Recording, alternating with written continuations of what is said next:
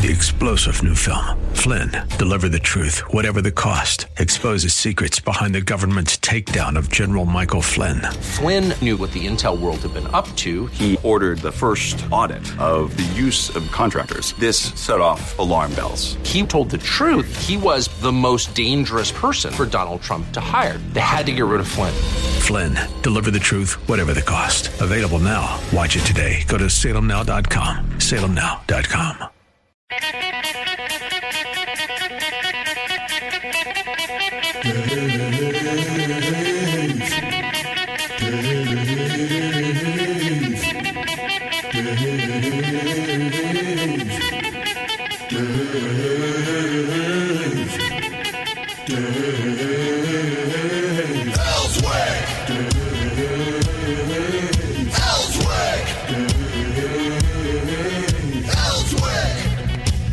All right, let's get into a Thursday show. We've gotten past Wednesday. Now we're on the downside of the week, and that's a good thing.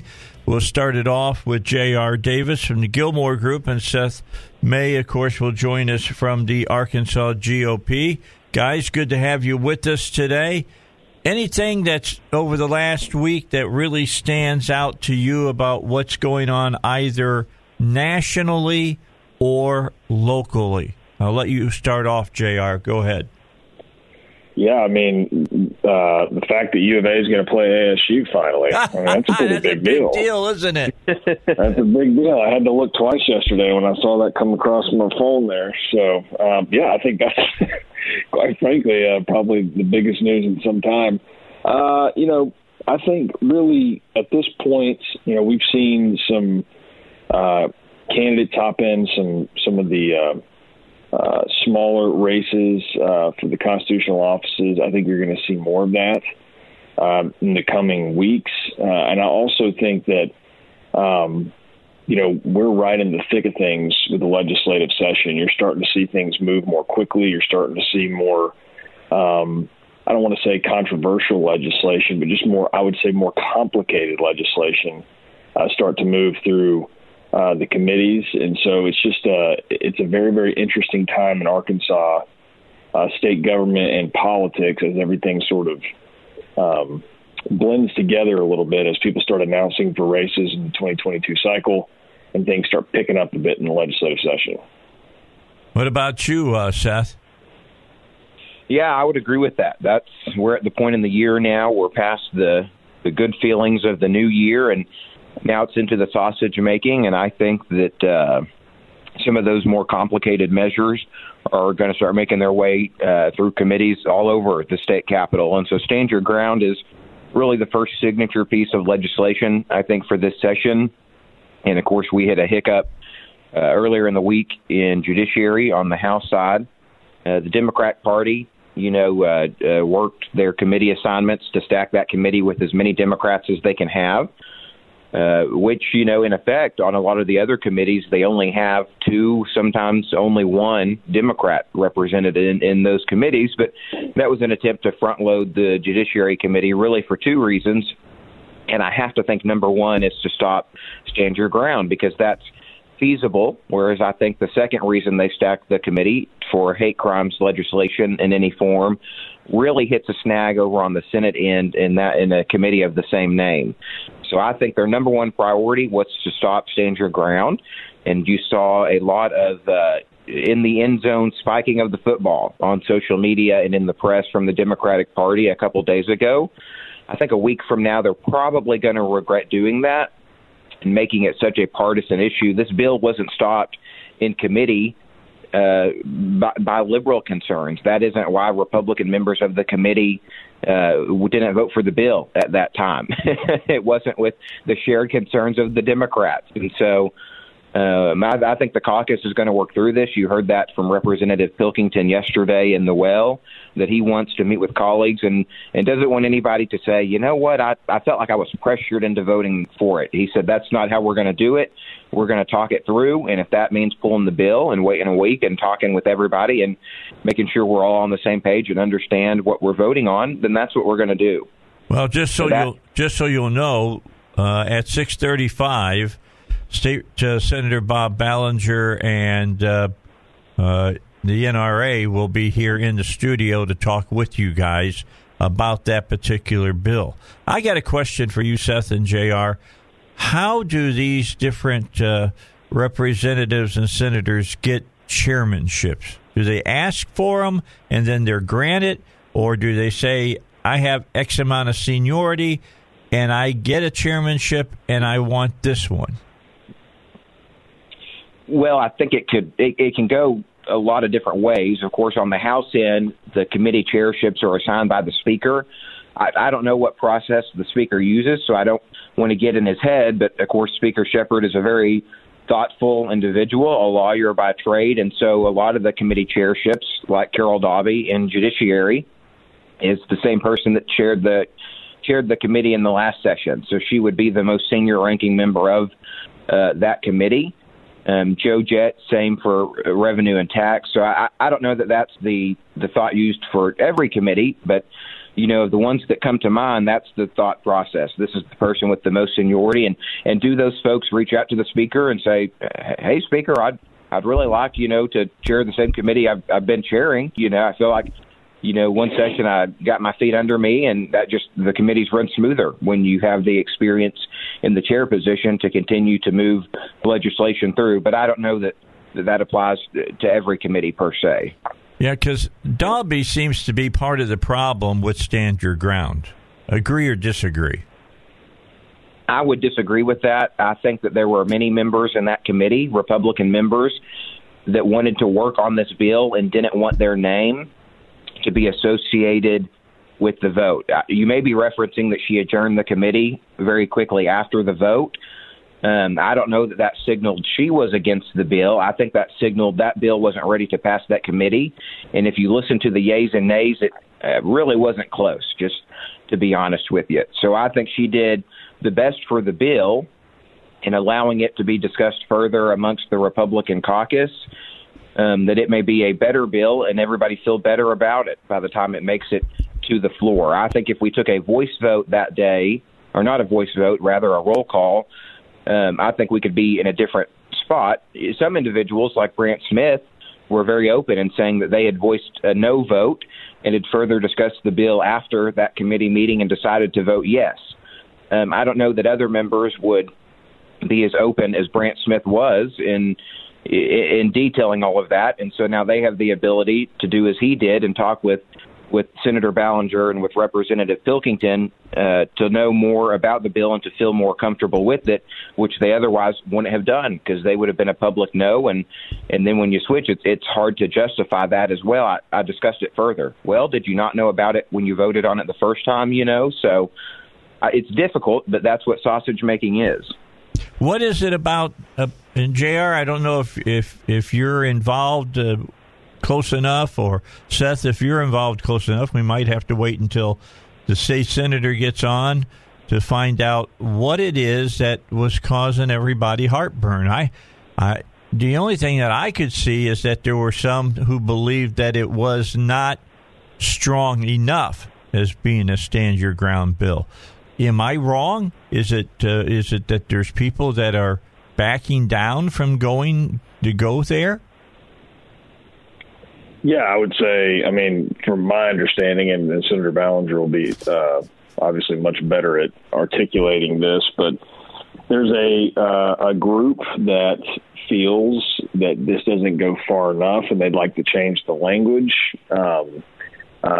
to remedy that in their minds. The problem is I don't believe the language they're wanting to insert is any more powerful than what Senator Ballinger and the NRA have worked on to include in this legislation. So there's just my humble opinion is there's a lot of loud noises going on out there. And I think there is a smaller group, and I'm not just talking about legislators. It's sort of, we've seen a lot of the same actors over the last 4 years or so, but it's just very, very loud. Makes it feel as though there's a really big issue here. I have a feeling once members get back together and talk this through, this won't have any problems getting through the legislature. So it is what it is. It's part of the process, but sometimes it surprises you when you have something like this that those who would normally support it pull their support back and say it just doesn't do enough. So a little surprising on that, but I expect things to get worked out and get through. Seth, were you surprised yesterday when this went to the floor and they were going to vote on whether to pull this bill and take it directly to the House floor for a vote, that Plickington got up there in the well and said, no, let's wait a few moments about this. Were you surprised at that? I would say a little, but I definitely think that was the right decision. As he said, you don't want members to feel like they've been backed into a corner and are forced to vote a certain way. You want people to feel like they have a good understanding of the bill. They had moved that meeting down here to the building I'm in right now after the session adjourned for the day, for the Republican caucus to be here at the headquarters to meet, and yours truly got to throw out some Democratic activists who had followed legislators from the Capitol down here. But yesterday, I know that, they were in a closed-door room, and they got to talk through their concerns with the bill and ask questions on the bill. Second point, I think the language, what needs to be changed, I think some folks want to change the term lawfully present, quote, quote, those two words, to, quote, the right to be there, end quote. As my understanding, I would ask Senator Ballinger if that's a correct interpretation of what's being asked. And, Dave, I'm not a lawyer. I just play one on TV sometimes. Lawfully present, to me, is stronger language than right to be there. That's a very ambiguous right to be there. What does that mean? Lawfully present, I think in your head you can put opposite unlawfully present and have a pretty good understanding of where that is. But I think that's the technical hiccup in the actual words on paper. All right, well, when we have Ballinger on here, you can ask him that specific question because all of us will be in on the conversation. They'll be here in studio. You all are on phone. All right, let's get a break in. It's 6:17 in the morning. We've got, and if you're not understanding, Stand Your Ground is kind of in limbo right now. It's in purgatory. We'll see what's going to happen. We'll try to get a grip on this a little later on in the show around 6:35. It is the Dave Elswick Show on 101.1 FM, The Answer, and we'll be right back. Some people asked me on Facebook the other day what had happened with Groundhog's Day, and I'm sure they were asking me, did the groundhog see a shadow or didn't he? The answer is no, he did not. That means 6 more weeks of winter. So although winter here has been pretty mild this year thus far.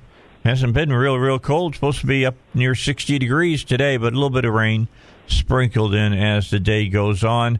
I might get out and do some walking like I try to do every day during the afternoon and dodge the raindrops if I have to, but got to get out there and put one foot in front of the other. Our guest, as usual, on a Thursday, J.R. Davis is here, as he's with the Gilmore Group, by the way, and with us is Seth Mays, who is over at the Arkansas GOP.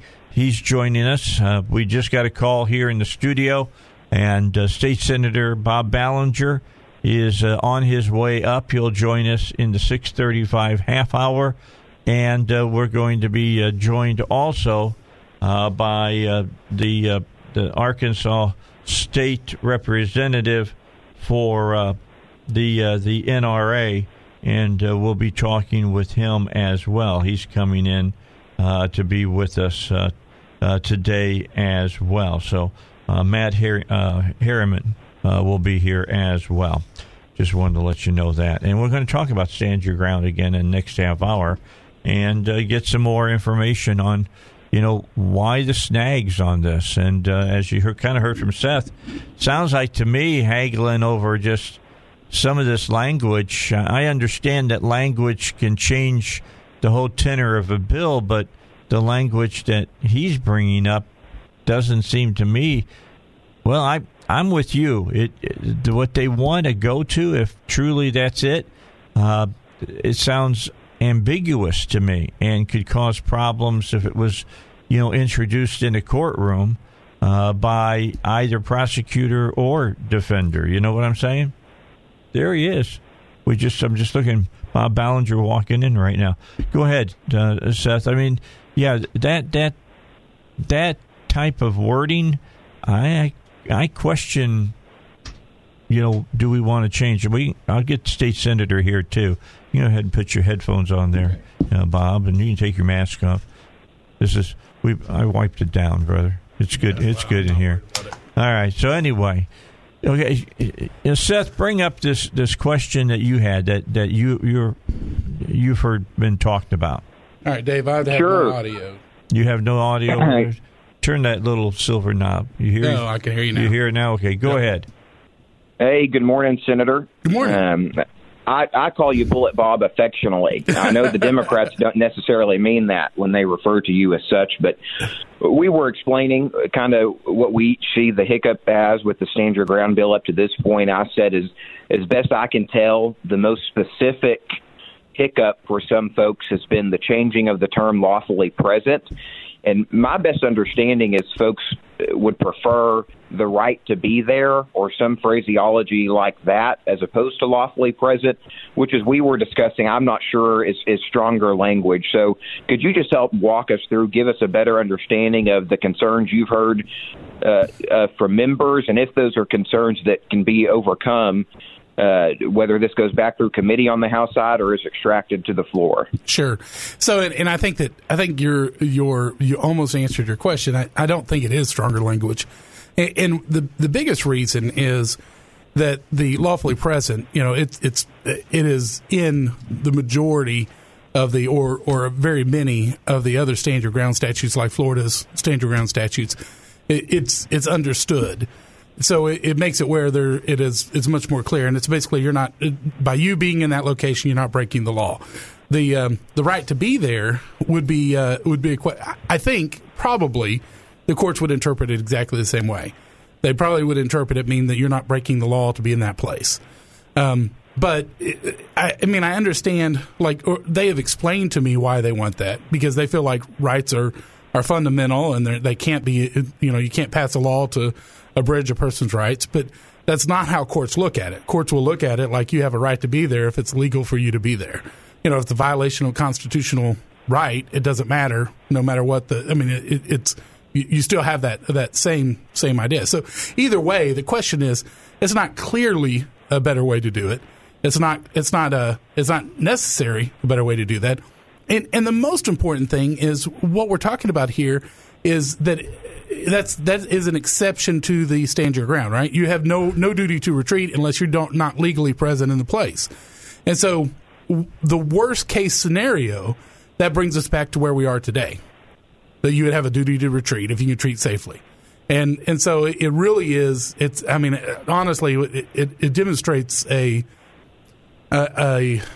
foolishness, honestly, in how you negotiate, in the fact that they don't want this bill because it doesn't go as far as what they want it to go. I mean, even in their interpretation, but it actually still improves the situation in 98.5% of the cases. I just for both of you, I just got a text sent to me. It says, gun owners of Arkansas, which is a group, by the way, are now claiming, Facebook page at least. They are now claiming that Arkansas has no duty to retreat under current law.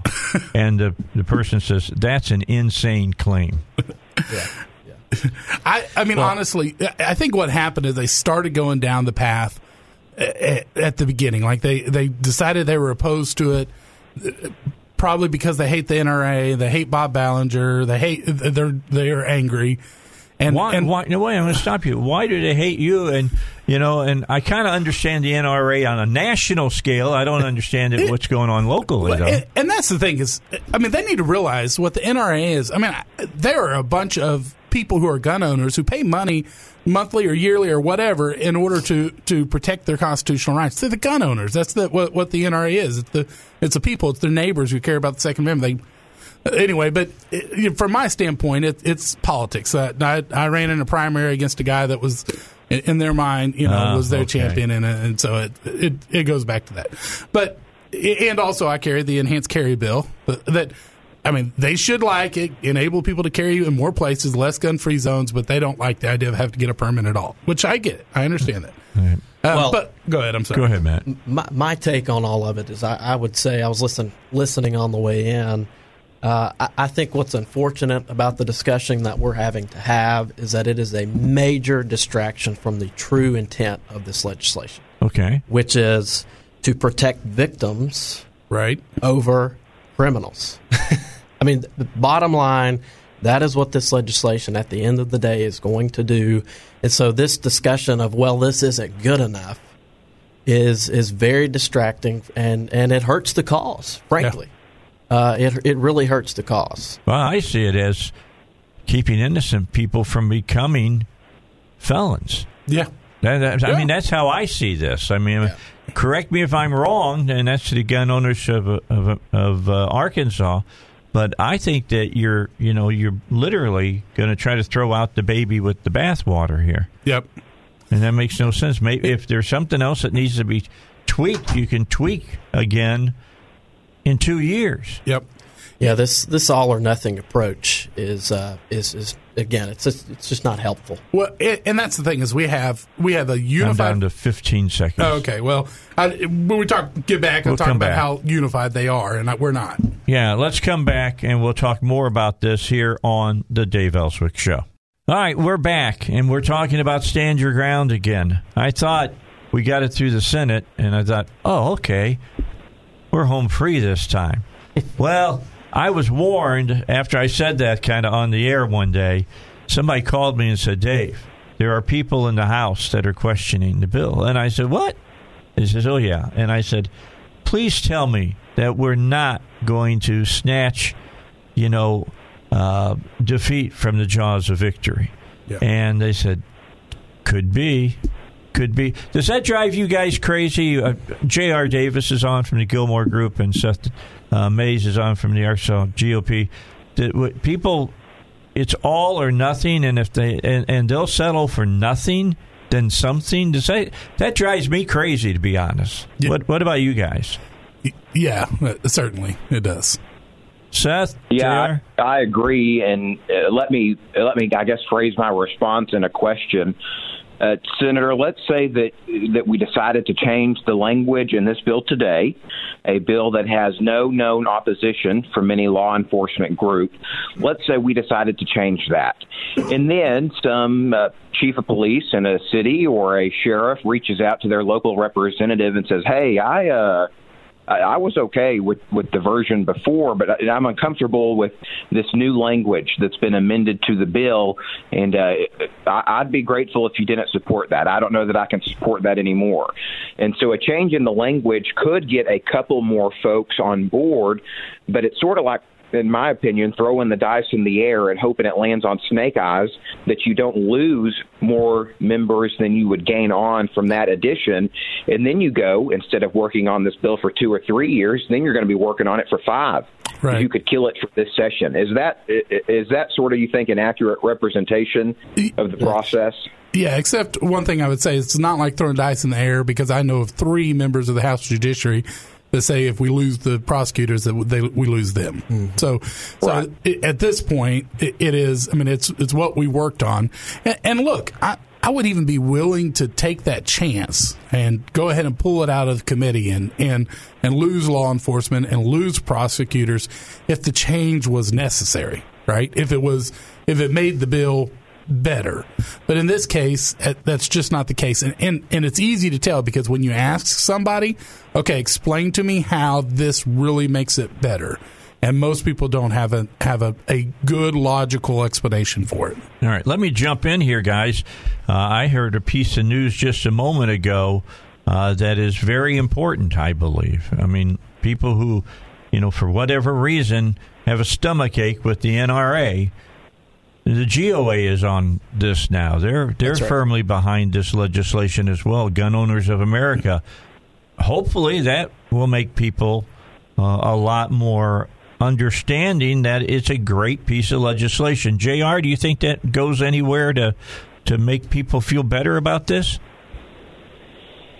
Yeah, I mean, I think it certainly helps, but I mean, I agree that there always, at least on some of these issues in the legislative session, there is a very small minority, but they're very loud, and it seems like, all they do is yell until someone starts to pay attention, or they, members, I think in some cases, aren't sure if what they're being told is correct or not. And so, it is frustrating. I agree with, I agree with Senator Ballinger. I think sometimes, when you've worked on something like this for as long as he has, and you have that support, and as he's mentioned, you feel the language of the bill is appropriate, and you've got members who are going to back it because of prosecutor support, those types of things. I mean, it's a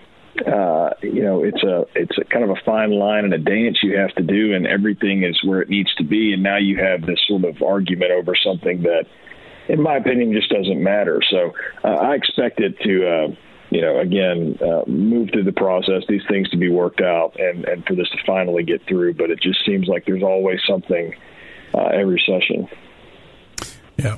And I think JR makes a great point in the sense of this group is very much a minority.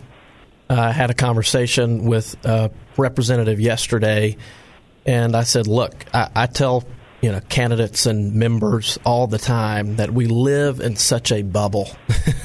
Right. But these guys are so incredibly loud that it makes it seem like there's this huge minority of people that have this great problem with the bill, when in reality, when rubber meets the road in the campaign cycle, the vast majority of voters are not going to know what happened this week or possibly next week too. They're just not going to remember. Yeah, they're going to know whether or not you supported Stand Your Ground or opposed it, and that is going to be the message that's communicated in primaries in a couple of years. Okay, I just had something sent to me.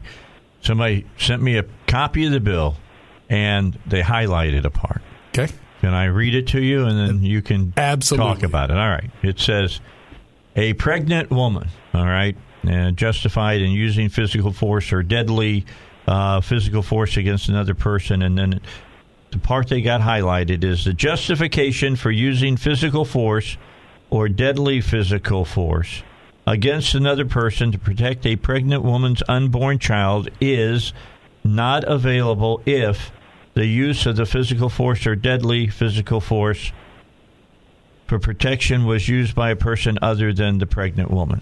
Yeah, and so the easiest way to deal with that is that language in the bill underlined. So if you don't mind telling the public, is that language in the bill underlined? That I have. It is not. The right. only thing that is... So okay. What that is in 2013, we passed legislation, and really it wasn't as much about self-defense as much it was about establishing the personhood of an unborn baby. And so it was actually Gary Stubblefield ran in the Senate, I ran in the House. It was passed into law, and it included that language. Okay. So that is existing language in the code. Now, back then, we had a 50-50 split, had to go through judiciary that only had 7 Republicans on it. And so it had the exception in there that another person couldn't use it, which you can imagine why they would, because if that language hadn't been changed, we could all go storm that abortion clinic and protect a lot of babies, right? Right. Which... I'm pretty radical. Let's do it, right? I'm good with that. But that's existing language that has an exception to it. The only reason why pregnant women are even brought into this bill is because when we started looking at it, we realized the pregnant women pointed over to the duty to retreat.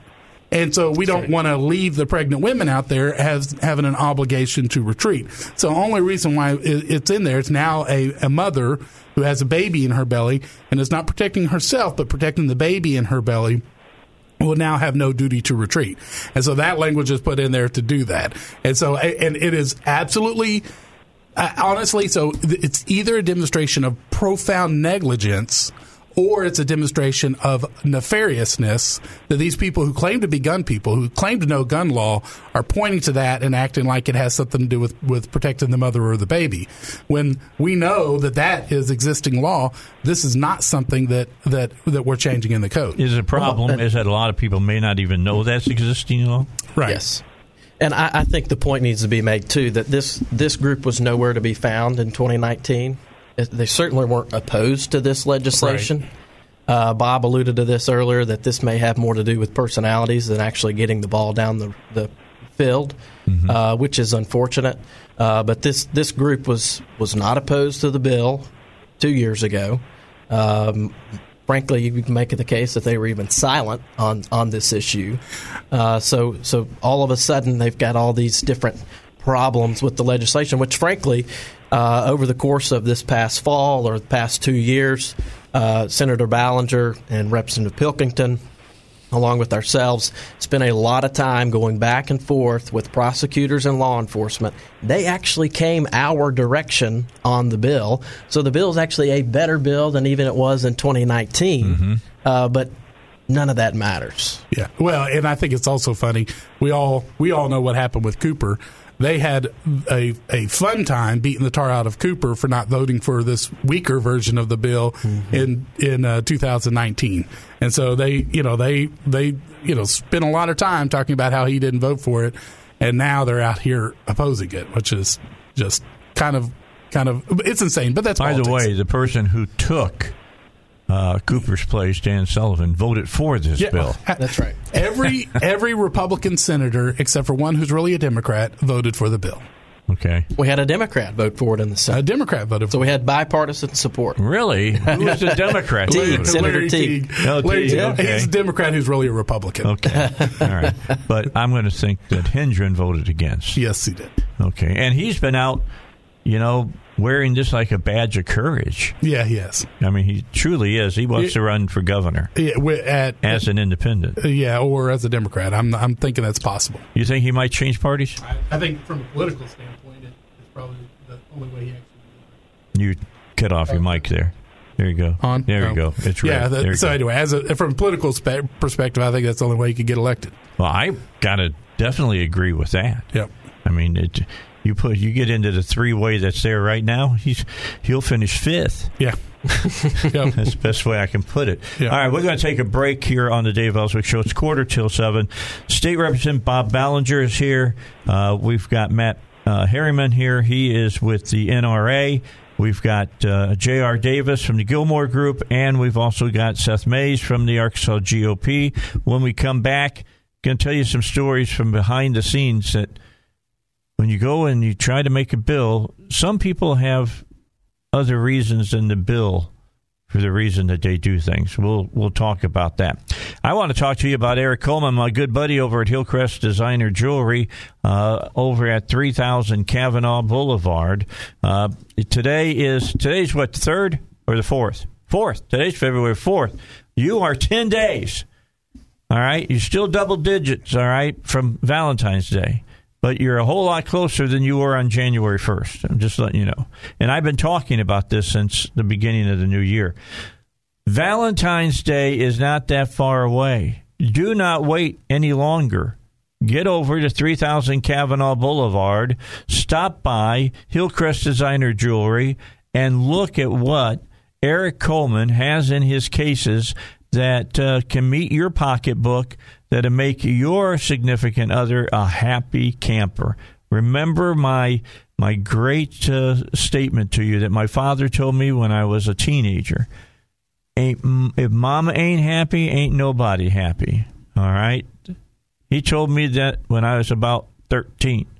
If mama ain't happy, ain't nobody happy. So you got to keep that in mind. Call Eric and talk to him about that. See, Dave said call you and say, if mama ain't happy, nobody's happy, and give me some direction here, and he will. All right, 501-246-3655. If you've got just a smidgen of money to spend, Eric will work with you, and you'll have something for that significant other. Secondly, make sure you make your reservation now to go out to dinner. because there's fewer places now than there's ever been on any Valentine's Day that we've had. 501-246-3655. Call Eric Coleman at Hillcrest Designer Jewelry today. All right, so we're into the final segment of the show for today. I want to say, while he's here, my thanks to State Senator Ballinger for coming in. He's been a friend of this show for years. He has always come on my show and spoke about issues. A lot of senators specifically don't like to come on the radio. Really? Yeah, state reps more like to come on, and I think they're just more in touch with their people a lot of times because they got to run every 2 years. Sure. But and then Matt's here. Matt Harriman is here from the NRA, and it's always a pleasure to have him to stop by and talk to us as well. Again, big news came out. Gun Owners of America, GOA, has backed this piece of legislation. That's a big, big deal. Now, does that mean all the people who have thrown up their fingers and formed the cross, and when they say NRA, are you going to do that with the GOA now? It's a question. Just because they don't meet you 100%? I'm a Reagan Republican. I've always been. Seth, you know this. I got a little higher standard than the president had. He used to be 80%. I'm a 90% guy. If I can get behind you 90%, I will support you. And but there's some people now, if you're not pure, I mean, what as the white driven snow, and JR, you can talk about this as well. You get attacked by people. How do you guys feel about that? Let's start with JR on that one. Well, I mean, it's like baseball purists, right? At some point, you got to think 164 games a year seems like a lot, right? And so that's kind of where I feel like we are on some of these issues, that compromise is a bad word, or that, hey, you can't let perfect be the enemy of the good, and so I think that there's just I think in all seriousness, what worries me is that there's this idea, I think, and Senator Ballinger, I'd love to hear his thoughts on this, but there seems to be a further and further divide of sort of zero sort of appetite to kind of compromise on certain pieces of now, not compromising on principle, but just on pieces of legislation that people get together. They usually can say, if you do this, we can be okay with that. If you do that, we can be okay with this.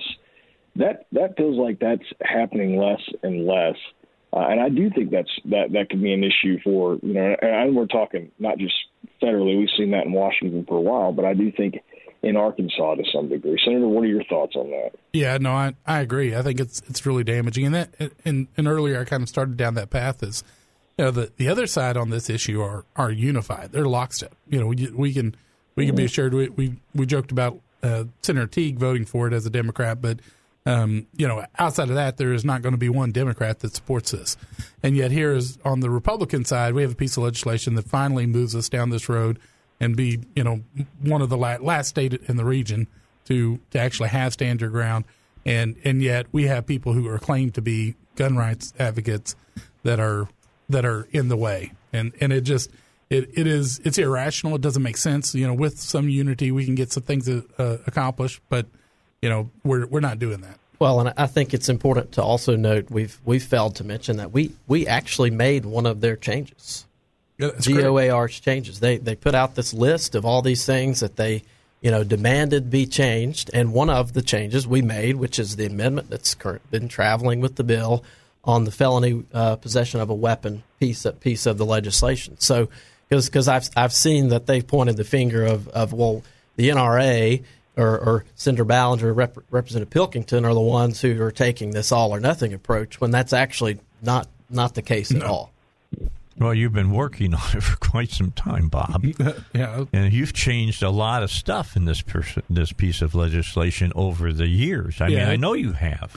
Yeah, we've had to go back and forth. Really, I mean, most of the changes happened during session in 2019. Yeah, the biggest. But since then, we've had to tweak this and change this and massage that, and it just all of a sudden was surprised that we had a group that honestly should have been all for it, that because of personalities decided they're against it. Okay, so where are we? Well, before we do that, I told everybody that, when you get into a piece of legislation like this, hardball gets played sometimes behind the scenes, and that has happened with this bill. And I'm going to be one of the first persons to tell you that the chairman of the House Judiciary Committee is one of my favorite people. I'll just put it that way. And she put some pressure on a freshman representative. Is that right?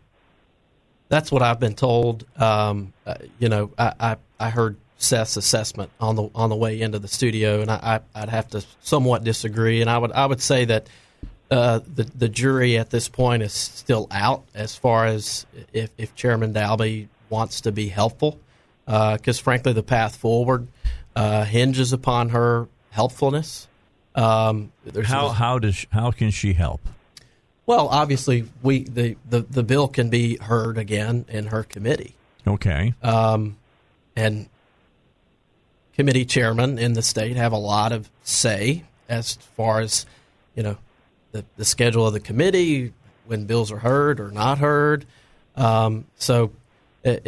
She's an important piece in all of this. And when your chairman tells you, don't roll call it.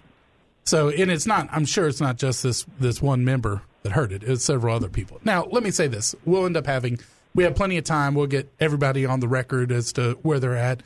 But this is one of those things. It's a lot easier to either say no or say nothing when you're not going to be held accountable by your constituents. If it's just a voice vote. Yeah. Okay. If it's just a voice vote. And so, it is helpful to get everybody on the record. Now, it's going to happen. Either we'll pull it out committee, and frankly, then Chairman Dalby will be completely unnecessary for the process. Right.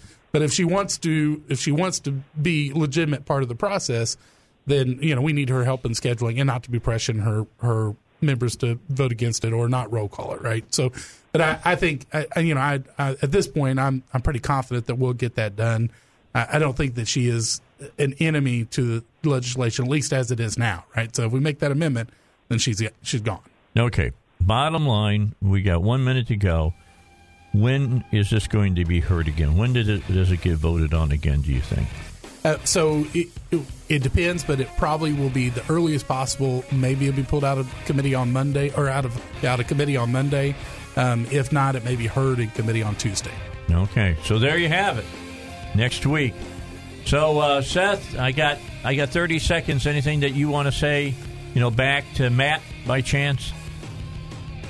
No, I completely understand his position. Of course, we here at the party has to do what's best by 78 House Republicans. Correct. And by 28 Senate Republicans, and so I respect everybody in the process. And, at the end of the day, if the majority of a committee wants to do something, it's hard for the chair to stop a united majority. But when we're split, it's pretty easy for the Democrats to take the day. Yep.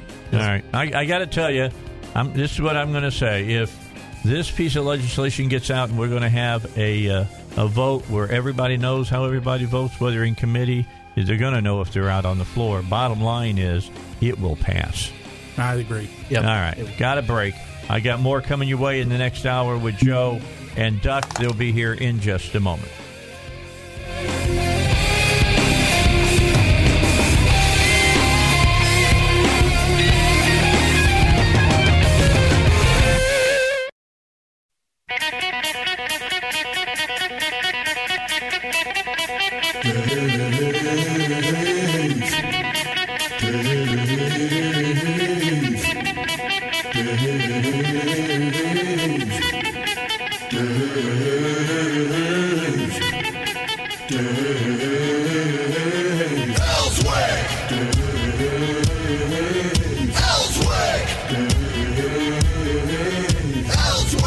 All right.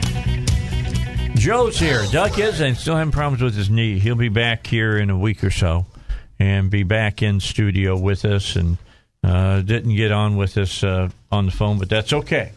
It's all right. We hope that he gets better. That's the key. We just want him to get better. So we got the phone lines open, 823-0965. 823-0965. If you got a question for Joe, he'll be happy to answer it for you. Look, this goes back 19 years now, well, 20 years, to be honest, because we're 2021 now. 20 years that Joe started doing this with me. It took me about 6 months to get him decide to come on the radio, and after he did it a couple of times, he was like, I like this. I like doing this. And so it's history now, and he's with me every week to talk about cars. So 823-0965. You call that number, and you can talk directly to Joe of Joe's Garage here on the Dave Elswick Show. I've got a bunch of questions here that have been sent in, so we'll get to those as well. 7 minutes after 7. My thanks, by the way, to State Senator, of course, Bob Ballinger, to NRA Matt Harriman, and to everybody else that was sending me texts and everything during the show. It's a big issue right now, dealing with the whole deal with the Stand Your Ground legislation that's trying to make its way through the state meeting that's going on right now. All right, 2011 Kia Forte SX, a 4-cylinder, 2.4-liter engine, Joe. What happens if I disconnect the harness from the throttle body? Hello, I need to clean the throttle body harness terminals, but how do I clean them without deprogramming the throttle body? Should I remove the battery or just the negative terminal, or should I do it at all? Thank you very much. Well, I'm not sure what she's asking. If she needs to clean the throttle body, it's the throttle throat, the throttle plate. You don't have to unplug anything to do that. But if you did unplug it, yeah, there's probably a throttle relearn in there, and there's a manual way to do that. Just have to read on it. Every manufacturer's got a little different thing, you know. But some of them you have to use a scanner on to do it. But she doesn't. I don't understand why she would want to clean the terminals. If there's an issue with it, like if it has a code in it for a high resistance or low resistance or something like that, I don't think cleaning the terminal is going to fix it, because most of the time it's internal in the throttle body. Inside the throttle body, there's a TAC module, which is a throttle actuator control, which is an electric motor. Okay. And it has a potentiometer on it to tell it exactly where it's at all times. And then they have a backup on there. It's got a throttle position sensor that's monitoring where that throttle plate is. And then your APP, your accelerator pedal position sensor. If you push the gas pedal down and request a certain amount of throttle, if it doesn't get it there within like a 30th of a second, and all of them don't match, then it'll set a code for a throttle body, and it may take the accelerator away. You might have to shut the key off and restart it to get it back. And a lot of times you'll see that when the throttle body is really gummed up and it doesn't react quick enough, or it doesn't close all the way when you let off. So I don't think she needs to clean the terminals. I think she needs to clean the throat. That's what I think, Dad. Okay. All right. So she's trying to do more than what she has to do. I think she's mistaken on what part needs to be cleaned. It's not the terminals. It would be the throttle body, the throat, or the... Okay. All right. So you may be opening yourself up to bigger problems. Yeah, she may. That's usually what happens when people try and do work themselves.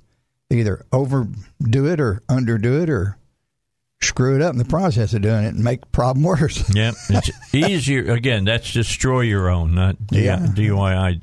Do it yourself. Yeah. All right. 2007 Honda Accord LX 4-cylinder, 2.4 liter. 50,000-mile engine light came on. The check engine light came on.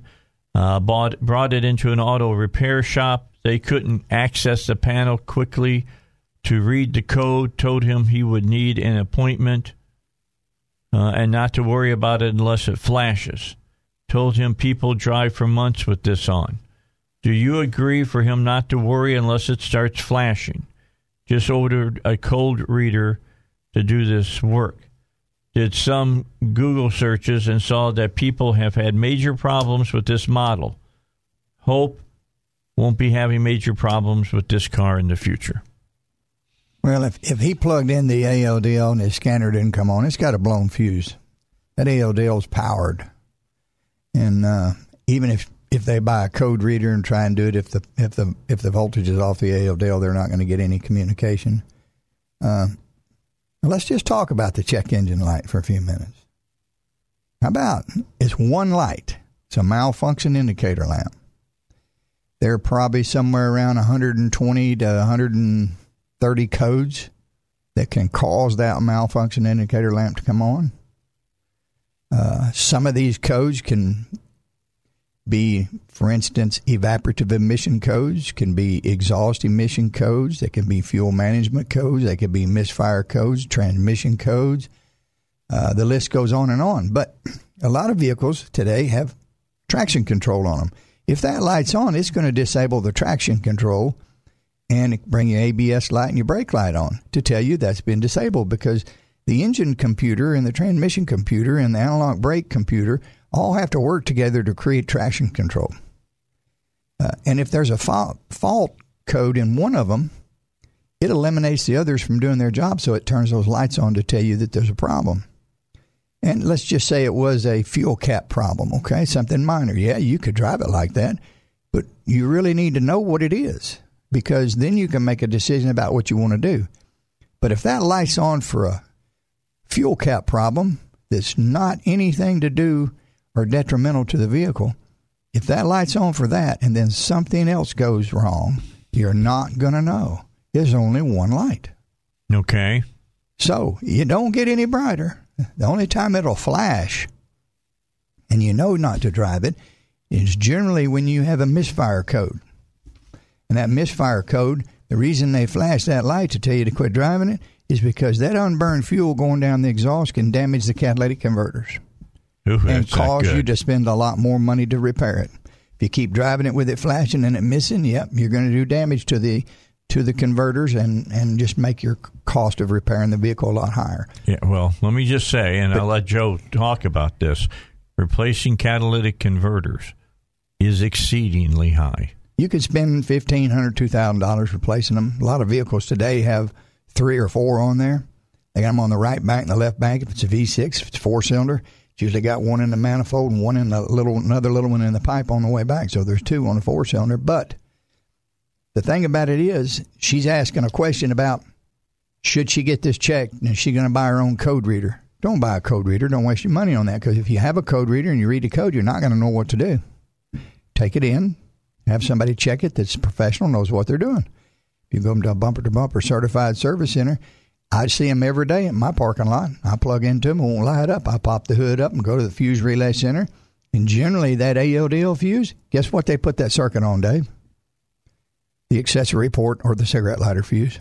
Okay. And those are the ones that people jam things in and overload, and it pops a fuse. Well, they don't know the ALDL fuse is blown. But the first time you plug a scanner up to it and it won't communicate, generally that's it. All right. Just letting you know. Phone lines 823-0965. We've got a caller. We'll come to you right after the break. We'll go ahead and get our first break in, and then we'll come back and take your question here for Joe at Joe's Garage. He's here doing the car segment here by himself. Duck can't make it.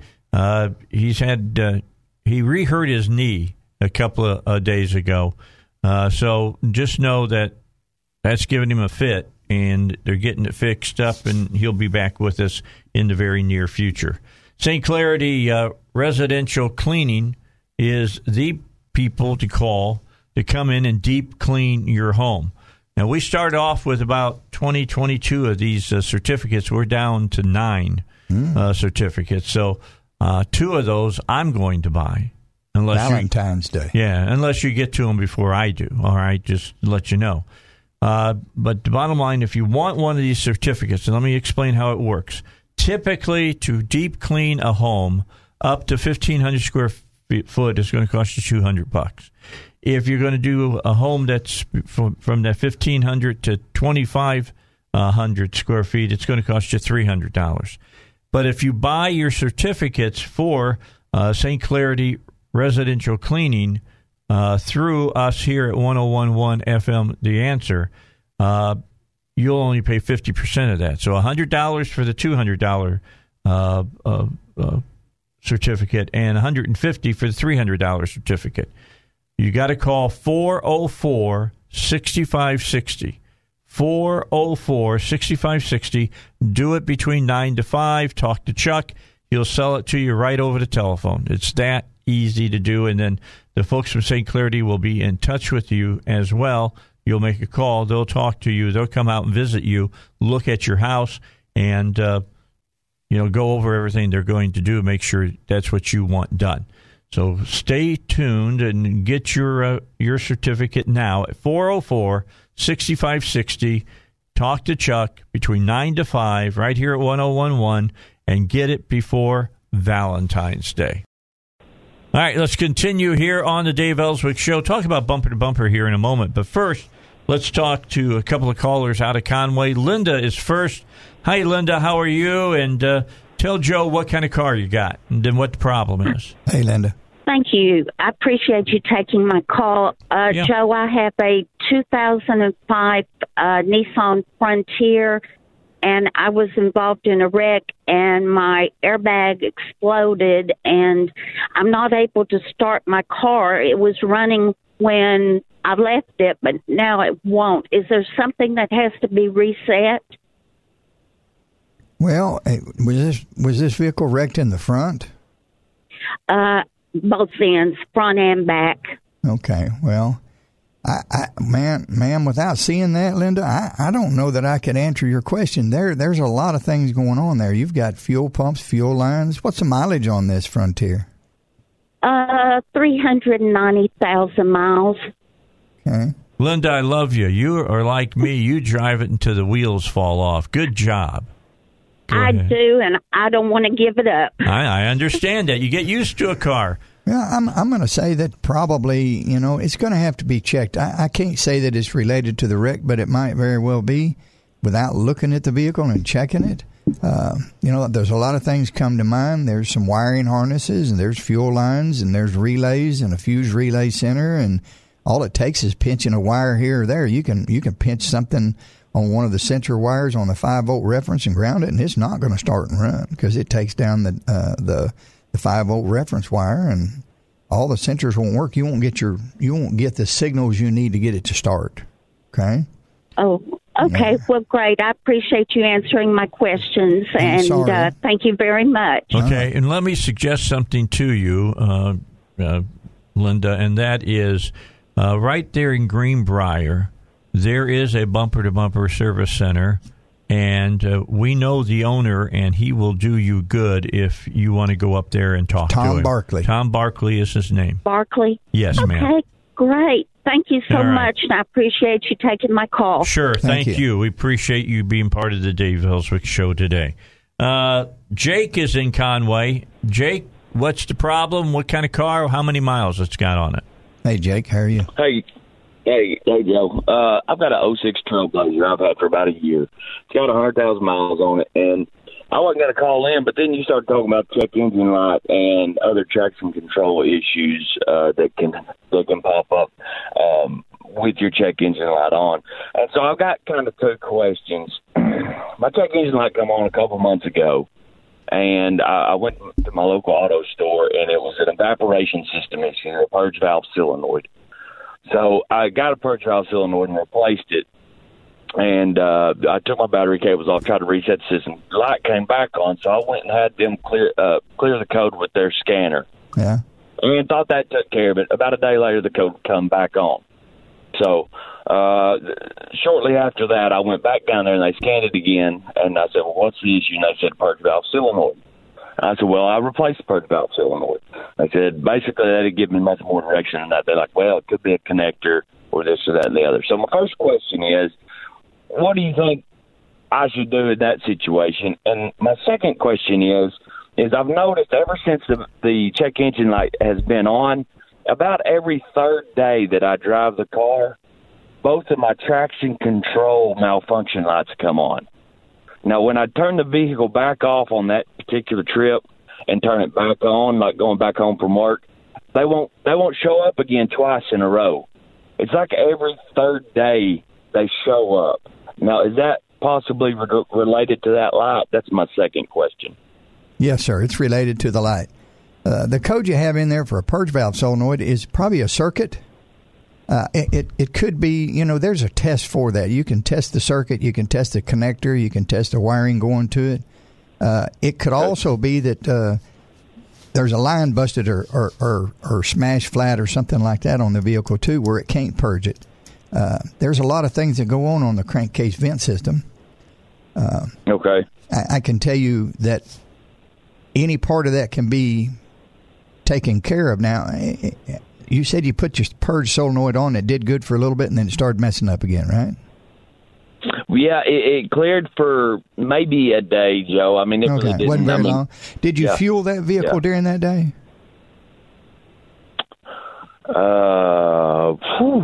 Number two. I don't recall. It's been a couple of months ago. Okay. I don't recall. Number two, when you fuel your vehicle, do you pack the fuel in it? Do you fill it up and won't hold no more? I put the nozzle in, Joe, and I press down on it, and when it stops that it's full, I just hang it up. You don't round it off to the next dollar then? No. Okay, no. Well, don't do that. That's not good, because all these valves, these purge solenoids, and you may just have a defective part too, I don't know, but a lot of them have O-rings in them to seal, and the fuel we have today has got ethanol in it and eats those O-rings up, so the purge solenoid could be working, but it cannot be sealing off because it's O-rings eat up in it. So anyway, all those are just things to think about. Your second question, why are the track lights on? Sometimes they come on, sometimes they don't. Because every time you start that car, okay, the light can be on because it'll have a code in it, and it'll say turn the malfunction indicator lamp on, okay? Now, every time you start it and you go drive it, it's going to put it, when you do that, if it set that code in that ignition cycle before, it probably would turn the track lights on the minute it sets that code, okay? Okay. But if you shut it off and restart it, and it doesn't have that code in there current, it's only in the history file, it's not in the current file, those track lights ain't going to come on until it puts it back in the current file. Does that make sense to you? A little bit, yes. That'll give you the definition between. What I mean is, every ignition cycle, you start that car and you go drive it, and it's a drive cycle. You got to put it in gear, go forward, go this speed, that speed.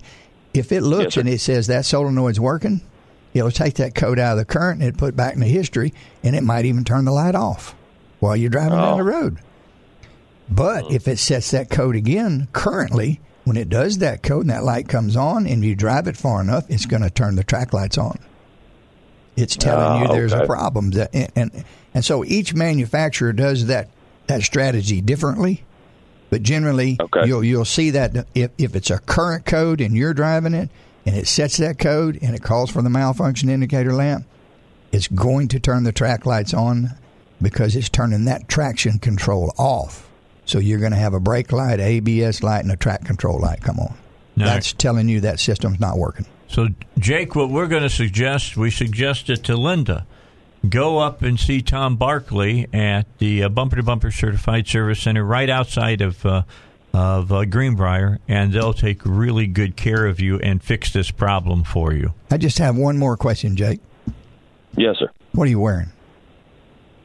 Not khakis, man. I'm in blue jeans and steel toes. All right. There you go.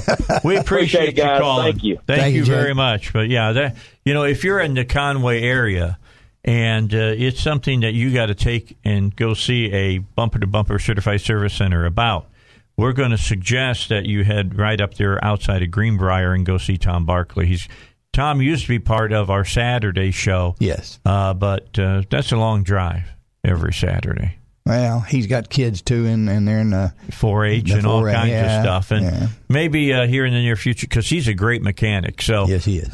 We like having him on. Maybe we can get him on in the near future. Maybe I can get him to come in here on a Wednesday and join Joe and Duck one time. That'd be fun to have him back on. All right, so there you have it right now. Phone lines are cleared off. We're ready for your call. 823-0965, 823-0965. Joe is here from Joe's Garage over on Crystal Hills Road. He'll answer your questions when we return after Rush. All right, remember the Dave Elswick quote about your retirement. Your money must outlive you. You don't want to be alive and not have money. I'm just saying, okay? So you got to make sure you do your retirement correctly. How best can you prepare yourself? Get a hold of David Lucas Financial. Get a hold of one of his brochures. You watching on Facebook can see me holding that up right now. The Ultimate Retirement Planning Checklist. Are you ready to retire? If you're over 50, you definitely should be reading this and answering all the questions in it. And the questions are kind of just yes or no. I mean, do you know, does your retirement plan include a strategy to reduce my taxes in retirement? Yes or no? If you can't answer yes, then you need to find out from David Lucas how you can do that, because taxes are at a 40-year low right now, and you have a co-retirement account. You own about, right now you own about 75% of it, and 75% of it, if it's a regular 401k, is owned by the federal and state government. Make sure that you're prepared for when those taxes go up, and I think they will. You're not paying, 30-35%. Because why, save all that money and then give 35-40% back to the government? To get your copy of the free retirement tax analysis, the Ultimate Retirement Planning Checklist, be one of the first 10 callers at 501-222-3315. 501-222-3315.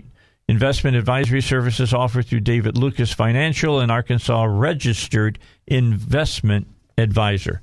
All right, Joe is here from Joe's Garage. He's answering your car questions. Scott is with us from Jacksonville. Hey, Scott, which car, what's the mileage, and what's the problem? Hey, Scott. Hey, how are you? It's a 2011 Silverado 2500. It's got about 280,000 miles on it, four-wheel drive. My issue is my front right braking system. I've changed out both calipers, and so basically it's got calipers that are a month old, plus new brake pads, of course. But my right side is kind of pulling when I hit the brake. It doesn't seem to pull when I'm not hitting the brake, but, it still may be touching. But when I hit the brakes, it pulls to the right. And I'm noticing that there's brake dust on that right wheel, pretty heavy.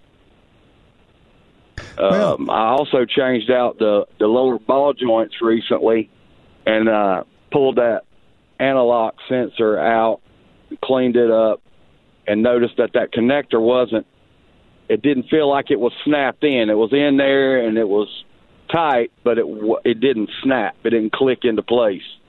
So I'm wondering if maybe that connection is causing a problem there. Well, if that connection was an issue, you'd have an ABS light on, a track control light in there. I do. You do have? Well, yes. That's going to be separate. And let me tell you what happens, okay? Every time you start that truck, it does a self-test on the analog brake system, and every time you drive it down the road, it's monitoring the wheel speed sensors. If one of them is not reading properly or something, it's going to turn those the ABS light and the brake light on to tell you that system's been turned off. It's inoperative. Okay. Then you're back to just conventional brakes. And I'm going to tell you, when you hit the brakes in these vehicles today, if you hit the brakes in that truck and it pulls hard to the right, the left front is not working. The front brake hoses are restricted. Now, what happens to that when you apply the brakes? That hydraulic fluid has got to travel out to those brake calipers, okay? Mm-hmm. If one of the hoses inside after age, that hose will deteriorate and start constricting and make the pathway smaller, okay? Mm-hmm. So when you hit the brakes and that fluid travels out, the one on the left ain't getting there as fast as the one on the right, so the one on the right applies more pressure and quicker and faster, so it makes it pull to the right. What you need to do... And that will be where the brake dust is coming from. That front brake's really the only one that's working real good, okay? I got you. Okay, makes sense. Replace both front brake hoses. Because if you put the left one on there and it's wide open and the right front is restricted partially, you're going to have the problem switch over to the other side. Right.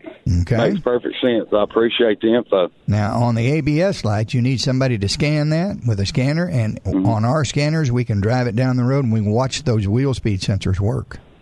We can tell you if we got a bad signal or if it's a problem with the wiring going to it or if it's a sensor itself, okay? So, but I'm pretty sure if you put two front brake hoses on it, you'll fix your pulling on braking, okay? Sounds good. All right, man. Thank you. All right, there you go. You're all set. All right. Sounds like I got a Saturday project. That's what it sounds like. You have a great one. It's supposed to be nice this Saturday. Bumper so to Bumper's got warm. those hoses in stock. Where's the closest one in Jacksonville or around Jacksonville? The closest one in Jacksonville, there is 2 in Cabot. There is 1 in Levy in North Little Rock. Probably your closest one right there. Okay. Okay. Thanks, guys. All right. you. Talk to you later. Glad to take care of it. All right. 823-0965. We're moving into the final segment of the show. If you want Joe to answer your question, you need to call now. Let us get it set up in the system. 823-0965. And know this, if you call in and we've been known to fill up all the lines completely and we can't get to everybody, Joe will stay here and get on the phone and answer you. He will not leave somebody sitting there and waiting for 15 minutes and then say, sorry, we can't get to you. He will talk to you and talk to you about your problem. Keep that in mind. All right. With that in mind, let's talk about Bumper to Bumper. You mentioned Bumper to Bumper parts stores in Cabot. They got one in Levy. You get this guy his hoses that he needs for his brakes. Sure.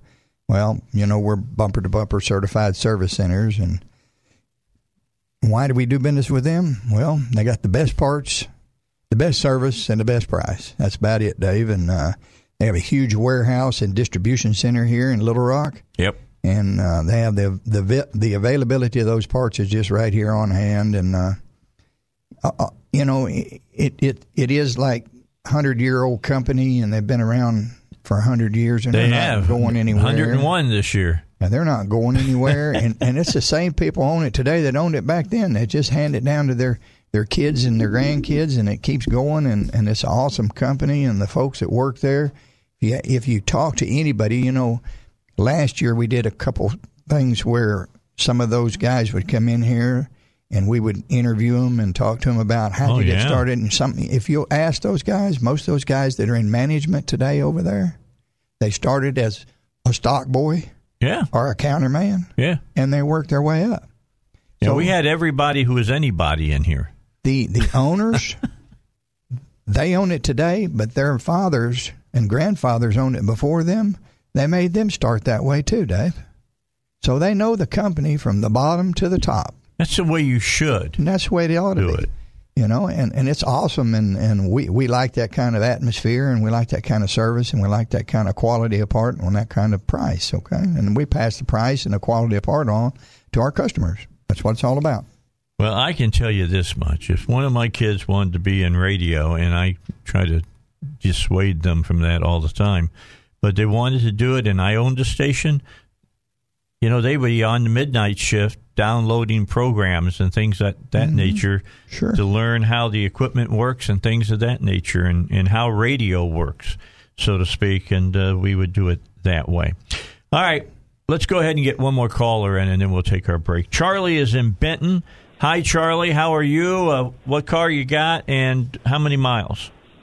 Hey, guys. Good morning. I got a 2010 Silverado 1500 two-wheel drive. And my issue has been I replaced an ignition switch. I'd be going down the road in the mornings, and my truck would go into limp mode, and all the lights would come on, and the locks would be going haywire. And I ended up buying a book and finding that I should replace the ignition switch. Well, I replaced it, and it fixed everything. And then about 6 months later, a few weeks ago, the same issue started rising up and started trying to put it in limp mode again. I replaced the ignition switch again just, for laughs, and it worked, and everything's cleared up again. I'm just wondering, how normal is it to go through 2 ignition switches in about 6 months' time? Well, I'm going to say the quality of the switch is the issue. There's a lot of places to buy parts, okay? I don't know where you bought it at, and I don't want you to tell me, but I'm just going to make this statement, okay? If you go to a discount parts place and buy the cheapest part that money can buy, that's what you got. The cheapest part money can buy. Now, if I was working on that truck, I'd be putting an AC Delco back in there, okay? like what it was born with. I'm a big believer in that. Those folks built the truck. Their parts are better. And there are some aftermarket manufacturers out there like Standard Motor Products that take a problem because, Chevrolet don't make that switch. They bought it from a vendor and they ordered it at those specs, okay? And that vendor made it. Well, that vendor may not be making it anymore, and they might have had an issue with it after going on 10 years, okay? Right. Well, Standard Motor Products comes in and says, you know what, we can make that switch better than it was made originally. Huh. Because we know what the little defect is in it. What contacts wear out in it. Let's beef those up and make them stronger so it'll last longer. So be very careful. It looked like happened. It looked like it kind of, it was nasty looking, kind of burned up looking. I'd had a key break off in my ignition several months before the first ignition switch started giving me trouble, and I had a locksmith, get in there, and I'm not familiar with everything they do with that cylinder and everything, but I was curious if that was my issue, but yeah, it sounds like I just bought a crappy part. Well, that's my opinion, okay? Okay. Go get your next part at Bumper to Bumper. Yeah, and buy AC Delco or Standard Motor Products, something like that, a quality part, and I think you'll be all right.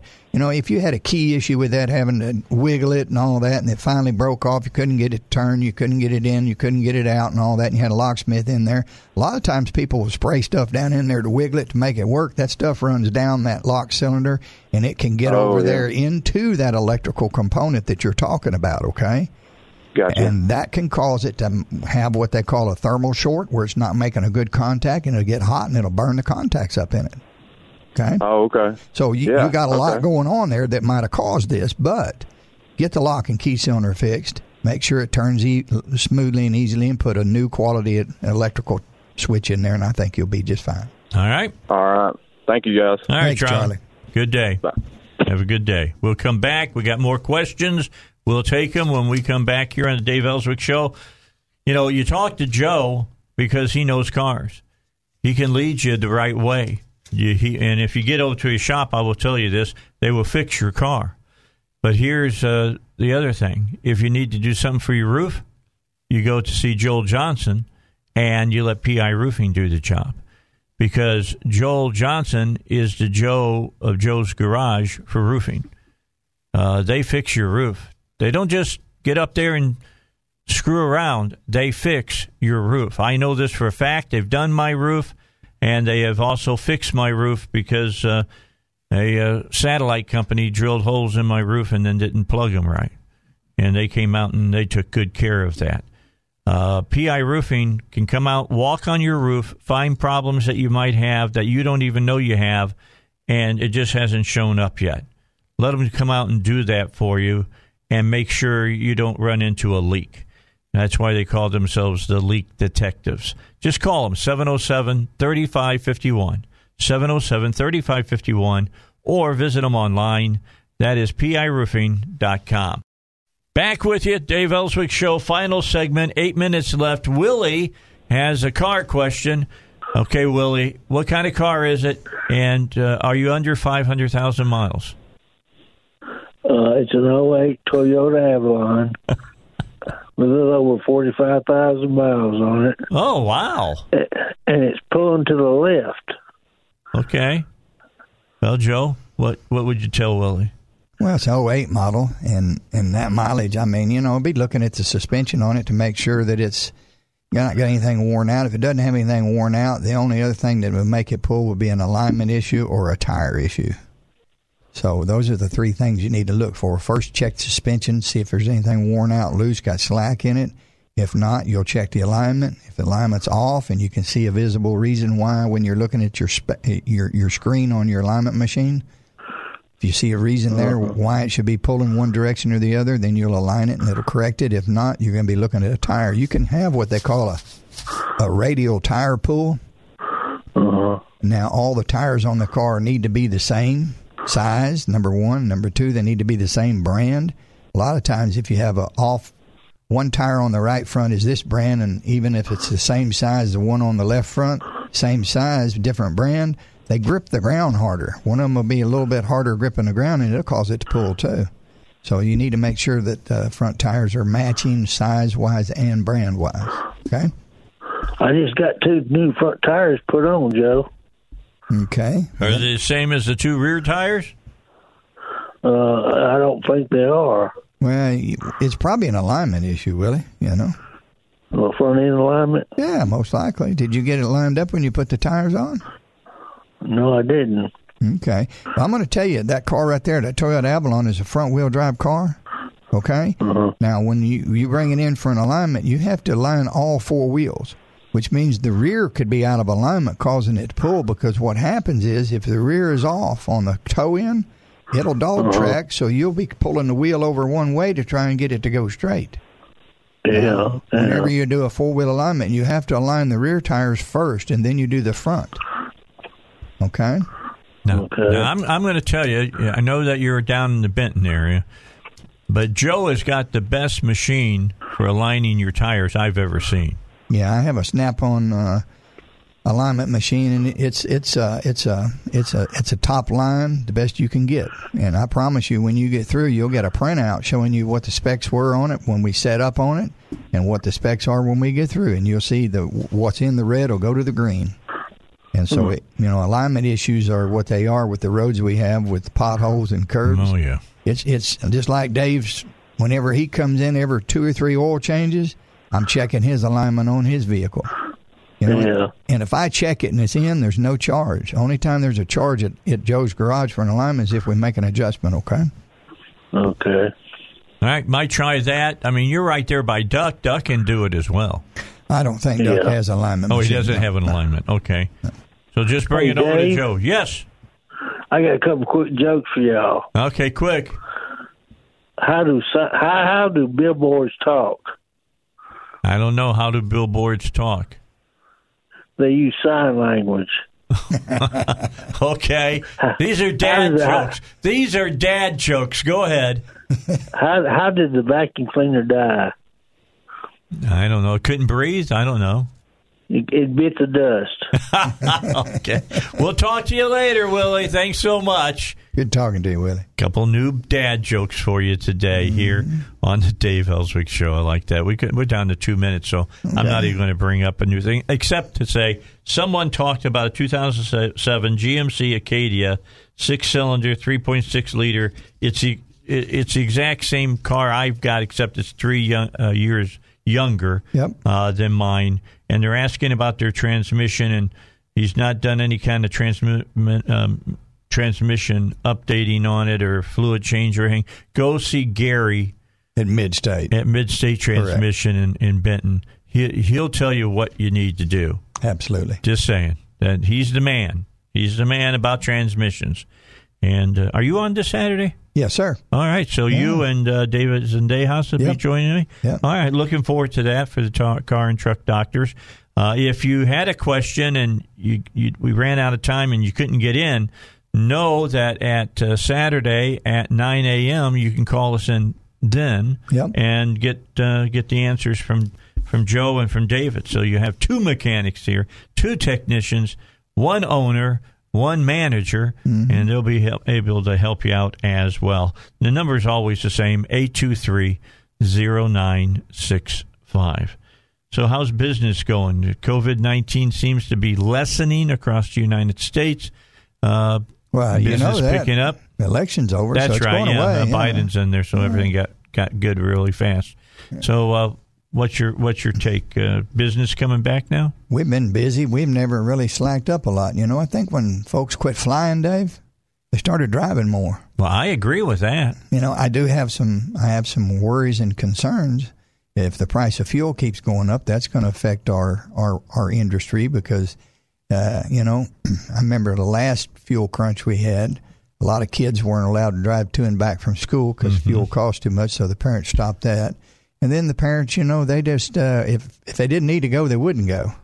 So that if you take those miles off those vehicles, it changes the maintenance schedules on them. It puts them further out, so it slows that down. Of course, breakdowns don't occur either when you're not driving. So the price of fuel, if it starts going up, is going to affect our business. I'm sure it will. I don't see how they can cut back on the oil and gas market and it not go up.